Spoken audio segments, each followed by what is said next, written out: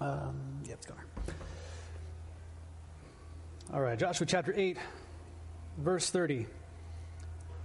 At that time, Joshua built an altar to the Lord, the God of Israel, on Mount Ebal, just as Moses, the servant of the Lord, had commanded the people of Israel, as it is written in the book of the law of Moses, an altar of uncut stones, upon which no man has wielded an iron tool.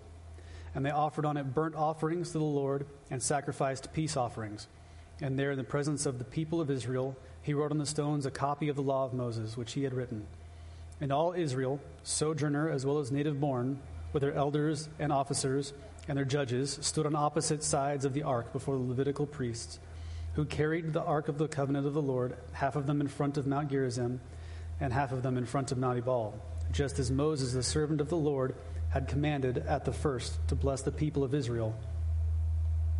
And afterward he read all the words of the law and blessing and the curse, according to all that is written in the book of the law.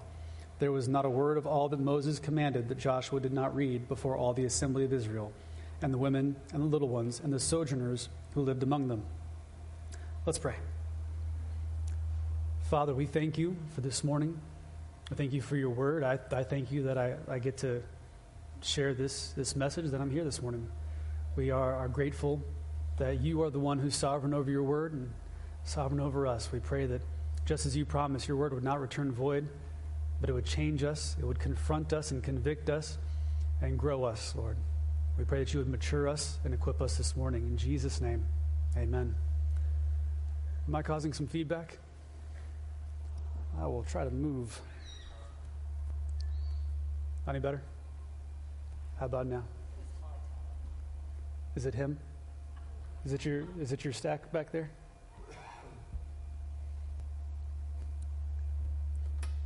All right, cool. Should I just project as best I can? There you go. Or get a different mic? Different mic? Yeah, you No? All right. Cool. So we are in Joshua chapter 8. We are in what I would view as an oft-skipped passage. It's one of those ones where you're on the back end of some action. Joshua chapter 6, we had the battle and the victory at Jericho. And 7 and 8, you had the defeat and the victory at Ai, and it was very dramatic. And then you come to this little 6-verse section that a lot of us on our reading plan will just skim through and get by, because there's no action. Just to get to the Gibeonites and the deception and the intrigue. But in this often skipped passage, there's a lot there if we take the time to actually dig into it and excavate what God is doing there. We're a little early on that, but that's all right. First, I want us to see how everyone is there. Everyone is mentioned. We've got all of the civil leaders, all of the religious leaders, the elders, the women, children, the native-born, and the immigrant. Nobody is excluded in this. Everyone is here to participate. And one of the things we're going to see in this little 6-verse passage is how even this points us to Christ. I brought a cartoon with me because some days I'm 12 years old and I need cartoons. But this is a quote from one of the fathers of the Reformation. Happy late Reformation Day, by the way. This is what we should in short seek in the whole of Scripture, truly to know Jesus Christ and the infinite riches that are comprised in him and are offered to us by him from God the Father.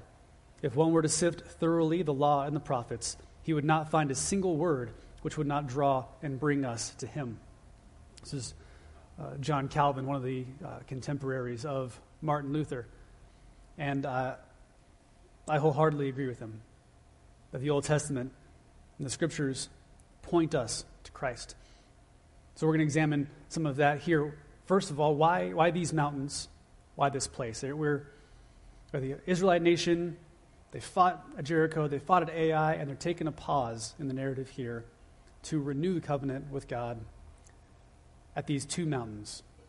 Well, if you look at the mountains in the back of your Bible, some of you got maps, it'll show you that they're right there in the middle of Israel. These two mountains are right next to each other. They face each other. They create a little valley in between them. And in the middle of Israel. Well, God, who establishes the boundaries of Israel before Moses or Joshua start moving in that direction, and God, who makes the mountains, made this just this way. and did it on purpose. Now, when I try to figure out why would God use mountains, I'm looking at God has told his people and orchestrated that monuments and memorials are going to be made throughout this whole occupation movement into Israel. They've been setting up piles of stones. Some of those piles of stones have bodies underneath them, depending on where you're at. And those would be monuments to remind the people who God is, what God's done. And this monument here is the only one that God makes, is these mountains. And he has them to put altars on top of the monuments he's already established as a memorial and to remind them. These ones have very specific symbology attached to them. And when I try to understand the symbology of this, I end up referring to my own experience. And I need you to bear with me because a lot of people will try and preach their own experience as though it was the Word of God, and I'm not going to do that this morning. But this reminds me of what the military did for me. I joined the Army back in 2007 and did my basic training in Missouri. Then I went to Arizona for my individual training, and then I got my orders. And I was like, this is where you're going to go. It's your first real post. You get to be like a real soldier now. And I saw my orders, and some of the sergeants around me saw my orders, and they're like, oh, Fort Lewis, Washington. That is a great place to go. And they're talking it up. Like it's a beautiful area. You're so close to Seattle. There's tons to do. The post itself is great. I'm jazzed, right? And I fly out there. I fly in on one of the just most beautiful days ever. Clear skies over Seattle, and it's just sun shining off the water and the Puget Sound. Wonderful. I land. They bus me down to Fort Lewis. I get off the bus and go straight into an orientation because there's nothing the military does better than orient its soldiers as soon as you get somewhere. So I get off the bus, I go into orientation, and this NCO, the sergeant, is giving me the brief. And he's letting me and the several other soldiers that are with me know all about Fort Lewis, what's there, what to expect, here's the rules, here's what to do next. And in doing this, in the middle of it, first of all, he's bored because he's given this speech countless times. And he's giving all of this in just a flat delivery. And when he does this, he points our attention out the window to Mount Rainier. As you can see from the picture, Mount Rainier is that giant thing in the far distance past Seattle. And he says, that is Mount Rainier. Those things down at its feet are not foothills. Those are just regular mountains. And then he says that Mount Rainier is an active volcano. Mount Rainier is overdue to erupt. When and if Mount Rainier erupts, you will have about enough time to call your family, tell them you love them, and maybe goodbye. Moving on. And he moved on. I did not. For the rest of the 10 years I lived up there, I would drive up and down the interstate because you can see Mount Rainier from Olympia all the way to Seattle. Everywhere you go, you see this giant thing in the distance, and it's beautiful. It's breathtaking, and you're like, God, you're awesome. Right? Creation. Magnificent. But then you remember, also, it's death in a box. It's a time bomb, and we've lost the clock, and it's just sitting there staring at us. So everywhere I go, I look up, and there's this symbol of death in the distance. And then I look back at this passage, and look at these mountains, and they're laying the blessing and the curse on these mountains in the middle of the country. Why? So that wherever you go, you can look up on the horizon and see, oh, there it is, the reminder of the blessing for obedience to God's law and the curse for disobedience to God's law. And it makes total sense. It's a monument that God established for them. So these are pretty good reflections of what they're meant to symbolize. Mount Gerizim is the mountain where the blessing is on it. Mount Gerizim is oftentimes very lush and very green. And it's one of those mountains you look at and you're like, that's what I want. I also want to be lush and green. And you look across from it, and then there's Mount Ebal, which is rocky and thorny. And you're like, that is not what I want. I don't want any of that in my life. I'm going to pick this one over here where you're supposed to. So they're perfect reflections of what they're supposed to symbolize.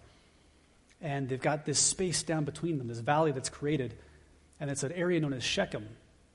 And I don't know how many of you remember, we talked about Shechem a little bit coming into this series. And if we kind of look backwards through time at this valley, at Shechem, we see a couple of things happen. We see first the sons of Jacob go to avenge the violation of their sister by wiping out the Shechemites. They, in the proper sons of Jacob fashion, deceived these people, conned them into circumcising themselves, and in the midst of their recovery process came in and wiped them out. If you go backwards in time before that, you see Jacob dug a well here, a very famous well. So famous, in fact, that it's the same well that Jesus sits at in Samaria and talks to a woman about her adulterous lifestyle. This is, also makes sense when you look at the terrain there, why she, in shifting from, like, hey, let's not talk about all my sin, let's talk about religious controversy. She can literally point over to Mount Gerizim to talk about their temple, because that's where the Samaritans placed their temple. So it makes a little more sense why she would jump from, hey, I don't want to talk about how uncomfortable I am right now. Let's talk about something about Jews and Samaritans and how much we hate each other. Look, right there. So if we go backwards in time a little bit further, we then see Abram. And you go to Genesis 12. Abram has come to this area, and this is the spot of his first altar to God.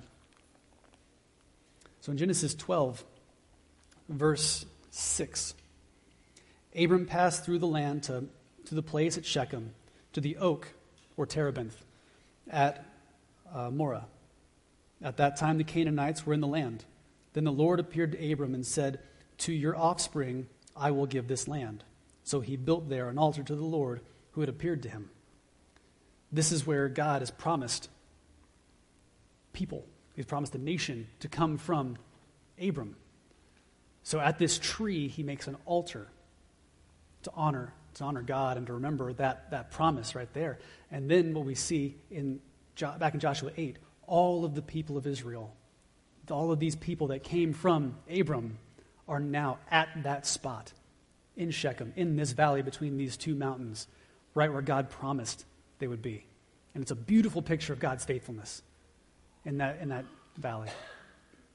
Another really interesting thing that happens here is what God did in putting two mountains right next to each other and creating a valley. He established a natural amphitheater. What's going to happen, what we read here as they're fulfilling Deuteronomy 27, we'll get to that in a minute. The people on the mountain are giving a call and response. They're calling out, cursed be the man who dishonors mother and father. And the people in the valley respond with amen. And the cynical reader like myself looks at this and goes, well, how is the guy on the mountain and the person in the valley talking to each other? That doesn't make any sense. But they can because of the way God formed these mountains. They tested this several times. It's wonderful. The people on both mountains can talk down to people in the valley, and they can hear each other because of the way the land is formed. So when we look at these mountains, the blessings for obedience to God's law, curses for disobedience to God's law, you have to ask yourself, does that mean that this relationship between God and his people is a transactional relationship? Is this a tit-for-tat relationship between the two elements? And on the surface, it very much looks that way. If you obey God, God blesses you. If you disobey God, God curses you. That's the way it sounds, but if you dig deeper, you realize that no, this is not a transactional relationship, and that God does not operate in transactional relationships. But why? Excuse me.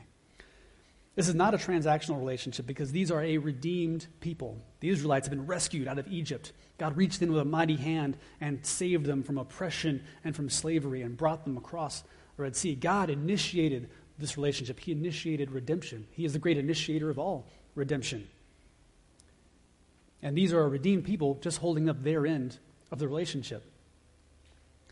So they're in covenant with God, and covenant is an intimate, contractual relationship, like a marriage between two parties. For more illustration on how God views this as a marriage, just go read the book of Hosea on your spare time. Just don't read it to your kids. That would be too interesting. So they are in covenant with God. And God has initiated this. Now they are responding in kind. They are not initiating. It's not if they do this, God does this. No, God's already done this. Now your proper response is to love and obey the God who saved you, the God who has been so good and kind and merciful to you. So then it creates a cascading event. And I like to think in equations, so forgive me, but I kind of do like a this equals this plus this for words in my brain. And this cascading event is God loved them first, and then they obey God and love him. Then that equals God blessing them. When they take that blessing, as he's talked about before, he doesn't want the abundance to turn them towards idolatry, to make them think that they did this themselves.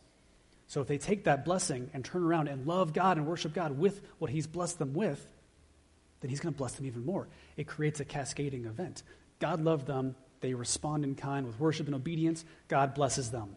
God blesses them. They respond in kind with worship and obedience. God blesses them still. And it creates this waterfall of blessing on blessing on blessing, which would be amazing if the Israelites ever got that far. But they did not. Because covenant violations are heavily discouraged. The Israelites receive their due penalty for disobedience to the law of God. What we see with these two mountains, with Mount Ebal and Mount Gerizim, the blessing and the curse, is there is no neutrality with God. You either love God and wholeheartedly follow him and obey him, or you don't, and you've chosen not to. You've chosen the other end of the spectrum, and you receive due penalty. There are no transactional relationships with God. And we don't operate this way. See, we don't reward people for doing what they're supposed to do. If an employee comes in and says, man, I've shown up to work on time every day this week, we don't go, awesome, gold star. We go, what were you doing the weeks before that? If my kid comes to me and says, Dad, aren't you so proud of me? I've brushed my teeth. I would say, no, it's what you're supposed to do. Now go clean your room. We don't reward people for doing the bare minimum, for doing what they're supposed to do. However, God is generous. They love and obey God like they're supposed to, and God rewards them and blesses them. So what they're doing here, we're going to turn to Deuteronomy 11 will be in that one. But in Deuteronomy 27, if you're interested and want to go through that this week, they walk through all the stuff that happens in Joshua 8:30 through 35. It's a step-by-step prescription of how to do this. When you get to that mountain, it tells them how to set up the altars with no cut stones, have sacrifices, eat and rejoice. It tells them that they're to write the law on the stones. And you're like, well, they can't cut the stones. How are they going to chisel it in? They didn't. It tells them in Deuteronomy 27, you put plaster over the stone, and then you write on top of the plaster, which sounds a little weird to us until you go looking for it in history, and it's there. Other cultures have done this exact same thing. We've got relics of that in museums. Even a story about Balaam, the guy with the donkey, in Numbers, shows up on one of those rocks with plaster on it and been writing on from like 800 BC. So then the call and response is also listed out in Deuteronomy 27, but Deuteronomy 11 is the first place where you see Mount Ebal, Mount Gerizim introduced. And I'm going to run through a few verses and call them out. Keep up with me if you can. Remember to listen to me with an open Bible, not an open mind, and write them down for some homework. But Deuteronomy 11, verse 1 says, you shall therefore love the Lord your God and keep his charge, his statutes, his rules, and his commandments always. Deuteronomy 11:13, and if you will indeed obey my commandments that I command you today, to love the Lord your God and to serve him with all your heart and with all your soul, he will give you the rain for your land in its season. Deuteronomy 11:18, you shall therefore lay up these words of mine in your heart and in your soul, and you shall bind them as a sign on your hand. They shall be as frontlets between your eyes. This is figurative language, and this is where we get references from Revelation. They talk about the mark of the beast, and they talk about the mark that's put on God's chosen people as well. And it's between their eyes, it's up on their head, it's on their hand. Why? It's referencing this figurative language to say that how you live your life is going to showcase to the people around you where your allegiance lies. Does your allegiance lie with God? Does it lie with yourself? Does it lie with, in Revelation, Babylon or empire? Does it lie in your nationality? So this is figurative language. It actually turns into literal language after they come back from exile. They start putting little boxes up there with tiny copies of the law. I like to think of it as one of those little keychain Bibles, and they just pocket it up there with some duct tape. I don't know. So in Deuteronomy 11:19, it says, you shall teach them, talking about the law, to your children, talking to them when you're sitting in your house, when you're walking by the way, when you lie down, when you rise. It says, teach your kids these things. Instruct your kids in the way of the Lord. Or in the New Testament, go to Ephesians 6:4, and it says the same thing. Raise your kids according to the way of the Lord. Why is this here? This is here so that these people can continue to be blessed. If their kids don't know They're not going to choose Mount Gerizim. Our default is Mount Ebal, to do things as are right in our own eyes. And God does not bless that under the Mosaic covenant. So if you ever hear any Christians say, well, I don't want to force my religion on my kids, I'm just going to let them choose, you can fold your Bible in half and swat them on the nose and tell them, no, you're wrong. You have abdicated your responsibility and abandoned your first mission field. Go back to Scripture. In Deuteronomy 11:26, the Lord says, see, I'm setting before you today a blessing and a curse. The blessing if you obey the commandments of the Lord your God, which I command you today. And the curse if you do not obey the commandments of the Lord your God, but turn aside from the way that I am commanding you today, to go after other gods that you have not known. When the Lord your God brings you into the land that you are entering to take possession of it, you shall set the blessing on Mount Gerizim and the curse on Mount Ebal. And this is something that they're meant to do. There's a whole prescription in Deuteronomy 27. And we start thinking, well, can they do it? Like, can they actually choose Mount Gerizim instead of Mount Ebal? We know on this side of history what the answer is. And Joshua knew what the answer was. Very quickly, I'm going to give a little spoiler.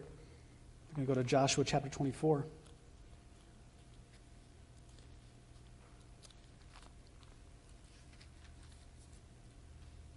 Joshua doesn't believe that they can do it and says as much. In Joshua 24:19, but Joshua said to the people, you are not able to serve the Lord, for he is a holy God.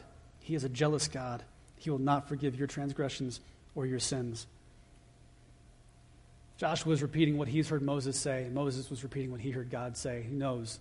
Like, look, I'm going to put this here for you. I'm going to create the ceremonial law, the moral law, the civil law, and you guys are going to fall time and time again, despite the fact that you have this there, despite you have all of these memorials and things to remind you, it's still not going to make it. And what we see if we look through history is that they chose Mount Ebal instead of Mount Gerizim. They chose the cursing over the blessing. How do we know that? Because we said Deuteronomy 27 is the prescription for this day and how it's going to play out. If you read a little bit further, you get into Deuteronomy 28, and that is the scariest chapter in the Bible. I found that as a adolescent, and it messed me up for a whole week. Deuteronomy 28, it spends the first 14 verses talking about the blessing for obeying the law. 14 verses that sound just great. Like, I want some of that lush and green Mount Gerizim stuff. Give me that. And then it goes into 54 verses on the curses for disobedience, for choosing Mount Ebal over Mount Gerizim. And you go, I don't want any of that.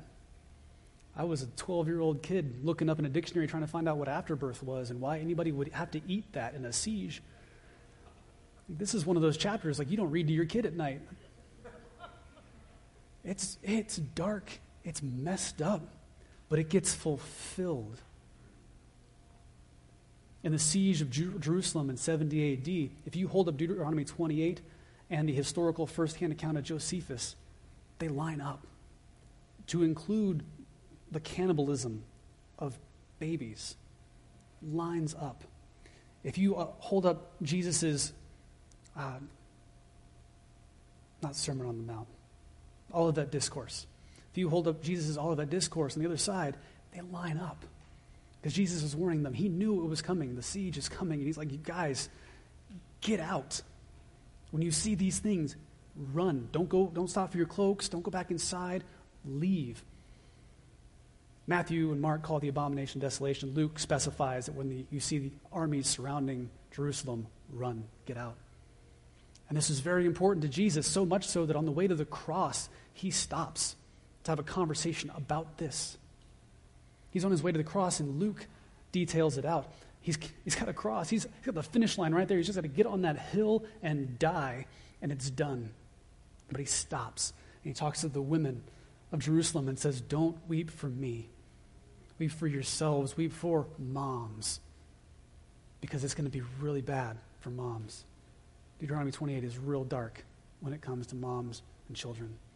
And it's coming. And it gets fulfilled in the siege of 70 AD. So we see Mount Gerizim and Mount Ebal.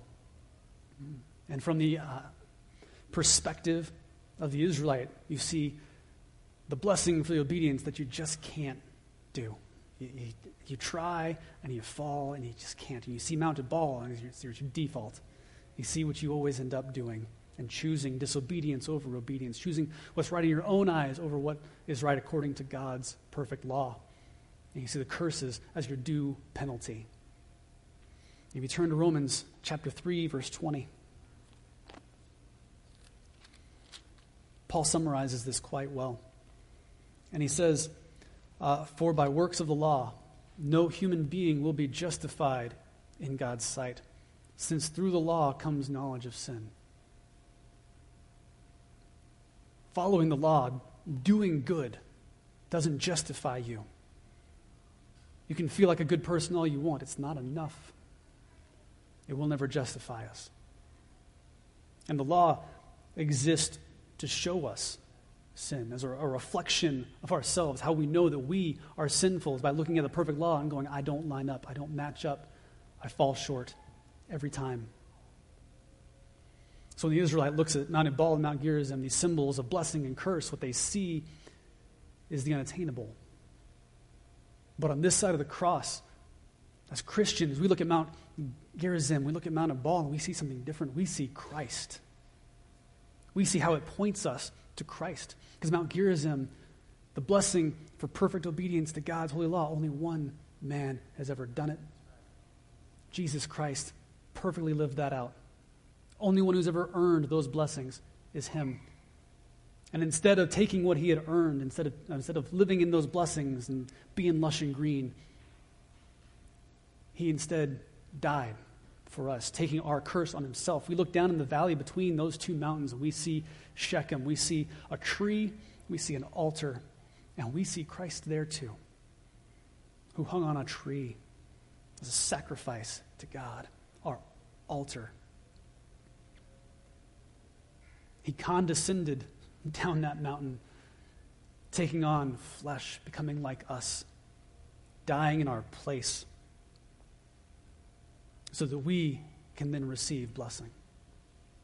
Every spiritual blessing in the heavenly realm, according to Ephesians 1.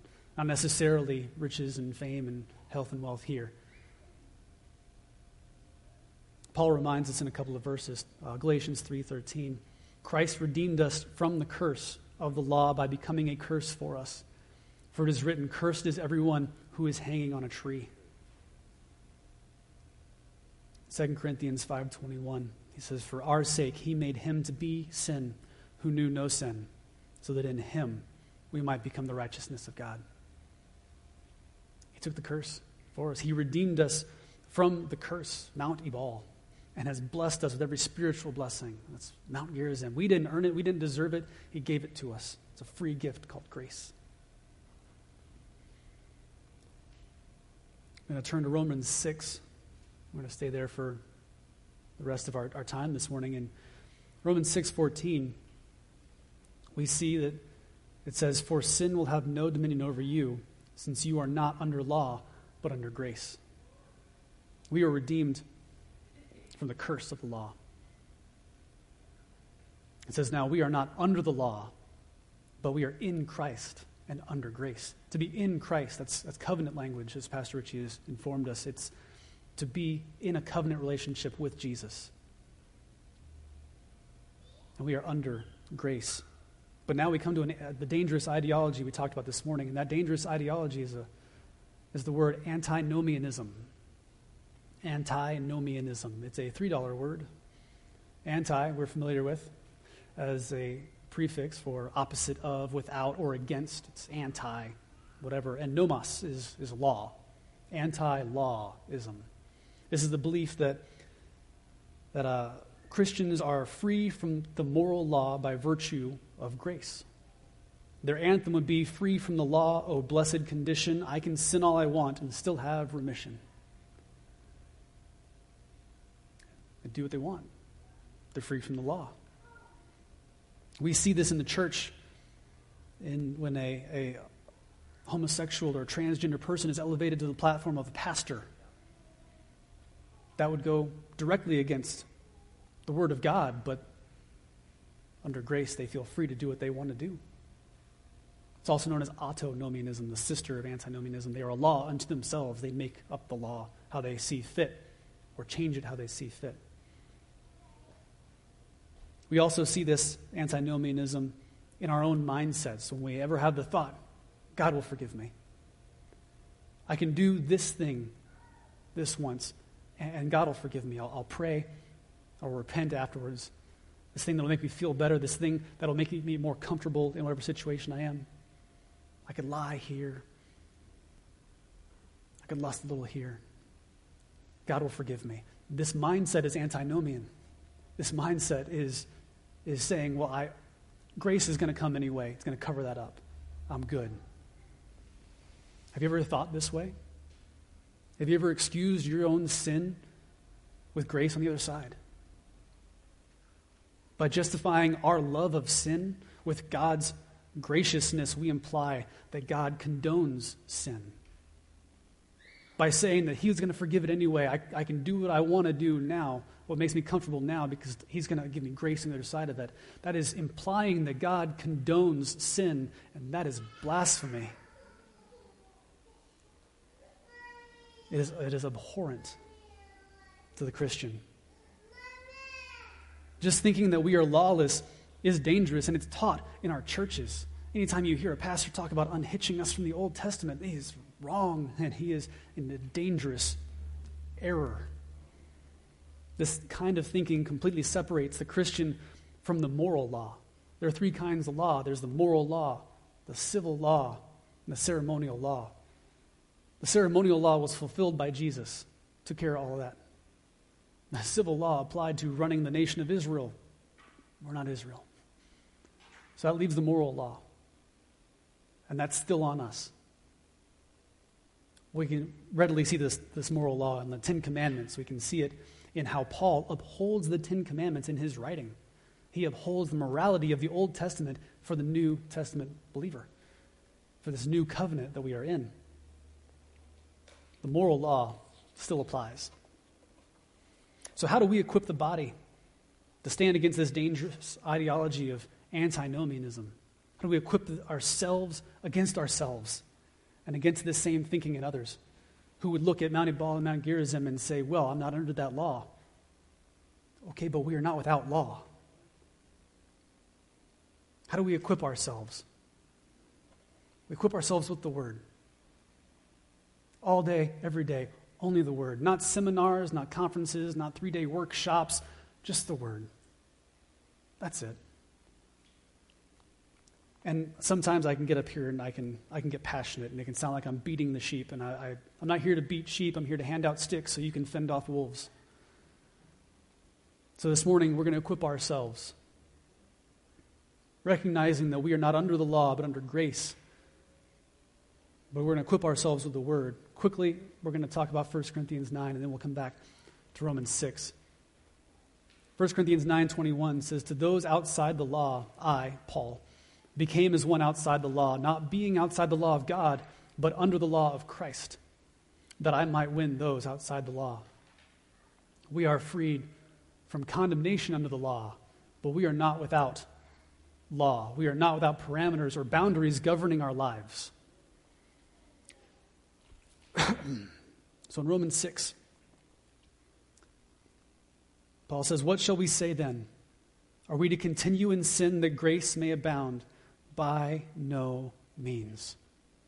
How can we who died to sin still live in it? Do you not know that all of us who have been baptized into Christ Jesus were baptized into his death? We were buried, therefore, with him by baptism into death, in order that just as Christ was raised from the dead by the glory of the Father, we too might walk in newness of life. We are dead to sin, because we were baptized into Jesus, who died for us, died to sin, died to defeat sin, and we now walk in a resurrection life, in new life, a new creation, as it will say elsewhere. For if we have been united with him in a death like his, we shall certainly be united with him in a resurrection like his. We know that our old self was crucified with him in order that the body of sin might be brought to nothing, so that we would no longer be enslaved to sin. We are no longer slaves to sin. Bethel can sing all they want about being slaves to fear. The Bible doesn't care so much about that. They care that we are not slaves to sin because sin is the issue. For one who has died to sin has been set free from sin.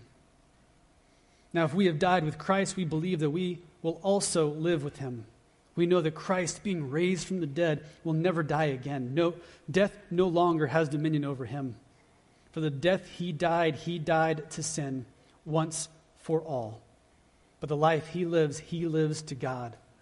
So you also must consider yourselves dead to sin and alive to God in Christ Jesus. We cannot have the mindset that we'll just get grace on the other side of this. I can do what I want now and God will forgive me. No, we must consider ourselves dead to sin. I can't do that. I can't go back to that. I'm dead to it. And I'm alive to God. Sometimes we'll isolate Romans 6:11 in that alive to God piece, but it needs the support of Romans 6:10 to understand what it means to be alive to God. We understand that Jesus, in verse 10, the life he lives to God. The life we live now, we live to God, for his glory, not for ourselves. We don't live this to ourselves and choose what we want according to what's right in our eyes. No, we live it to God because we are alive to God. Continuing in verse 12, let not sin therefore reign in your mortal body to make you obey its passions. Do not present your members to sin as instruments for unrighteousness, but present yourselves to God as those who have been brought from death to life, and your members to God as instruments for righteousness. For sin will have no dominion over you, since you are not under the law, but under grace. What then? Are we to sin because we are not under law, but under grace? By no means. By no means can we have this mindset that on the other side is grace. On the other side, God will forgive me anyway. By no means. Hebrews chapter 10 will tell us that that's trampling on grace.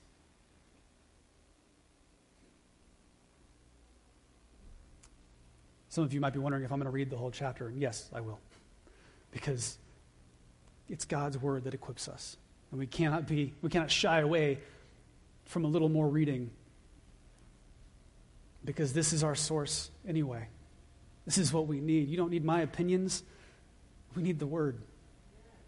And the beautiful thing about the way Paul wrote Romans 6 under the inspiration of the Holy Spirit is it almost needs no commentary. It is very plain about our state in righteousness, our state in death to sin. So let's continue. Do you not know that if you present yourselves to anyone as obedient slaves, you are slaves to the one whom you obey, either of sin which leads to death or of obedience which leads to righteousness? If we go back to that and say, God will forgive me on the other side, we're presenting ourselves as slaves to it. We might console ourselves and say it's just this once. No, you're presenting yourself as a slave to it. Don't go back. But thanks be to God, in verse 17, that you who were once slaves of sin have become obedient from the heart to the standard of teaching to which you were committed. And having been set free from sin, have become slaves of righteousness. I'm speaking in human terms because of your natural limitations. For just as you once presented your members as slaves to impurity and to lawlessness, leading to more lawlessness, so now present your members as slaves to righteousness, leading to sanctification. It's a cascading event. Righteousness leading to sanctification, which leads to more righteousness, which leads to more sanctification. Sanctification being set apart, made holy, and cleansed for the purposes of God. For when you were slaves of sin, you were free in regard to righteousness. But what fruit were you getting at that time from the things of which you are now ashamed? What a stirring verse. What fruit did we get from that life we used to lead? What from how we used to live before Christ ever brought us peace or joy or fulfillment? What made us feel clean?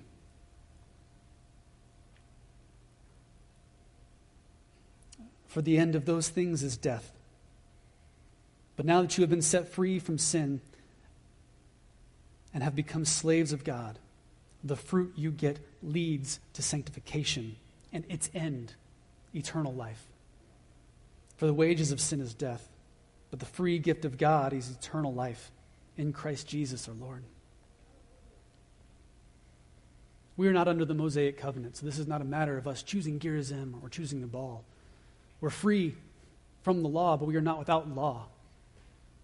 We choose to obey and love God because that is the appropriate response. When He has initiated our redemption, when He has rescued us from our slavery to sin, the only right and proper response is loving, faithful obedience to Him by the way He's revealed Himself in His Word. That's it. We're already blessed with every spiritual blessing in the heavenly realms. We don't do this to get blessing. We're already blessed. So if anybody teaches you or tells you that if you do this, if you give this, God will bless that, they're wrong. You're already blessed.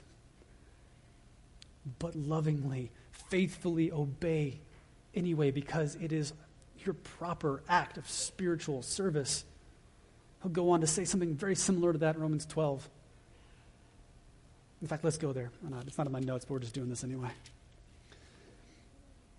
I appeal to you, therefore, brothers, by the mercies of God, to present your bodies as a living sacrifice, Romans 12:1, holy and acceptable to God, which is your spiritual worship.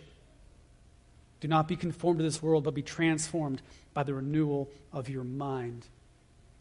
We do that by the washing of the water of the Word, as it says in Ephesians.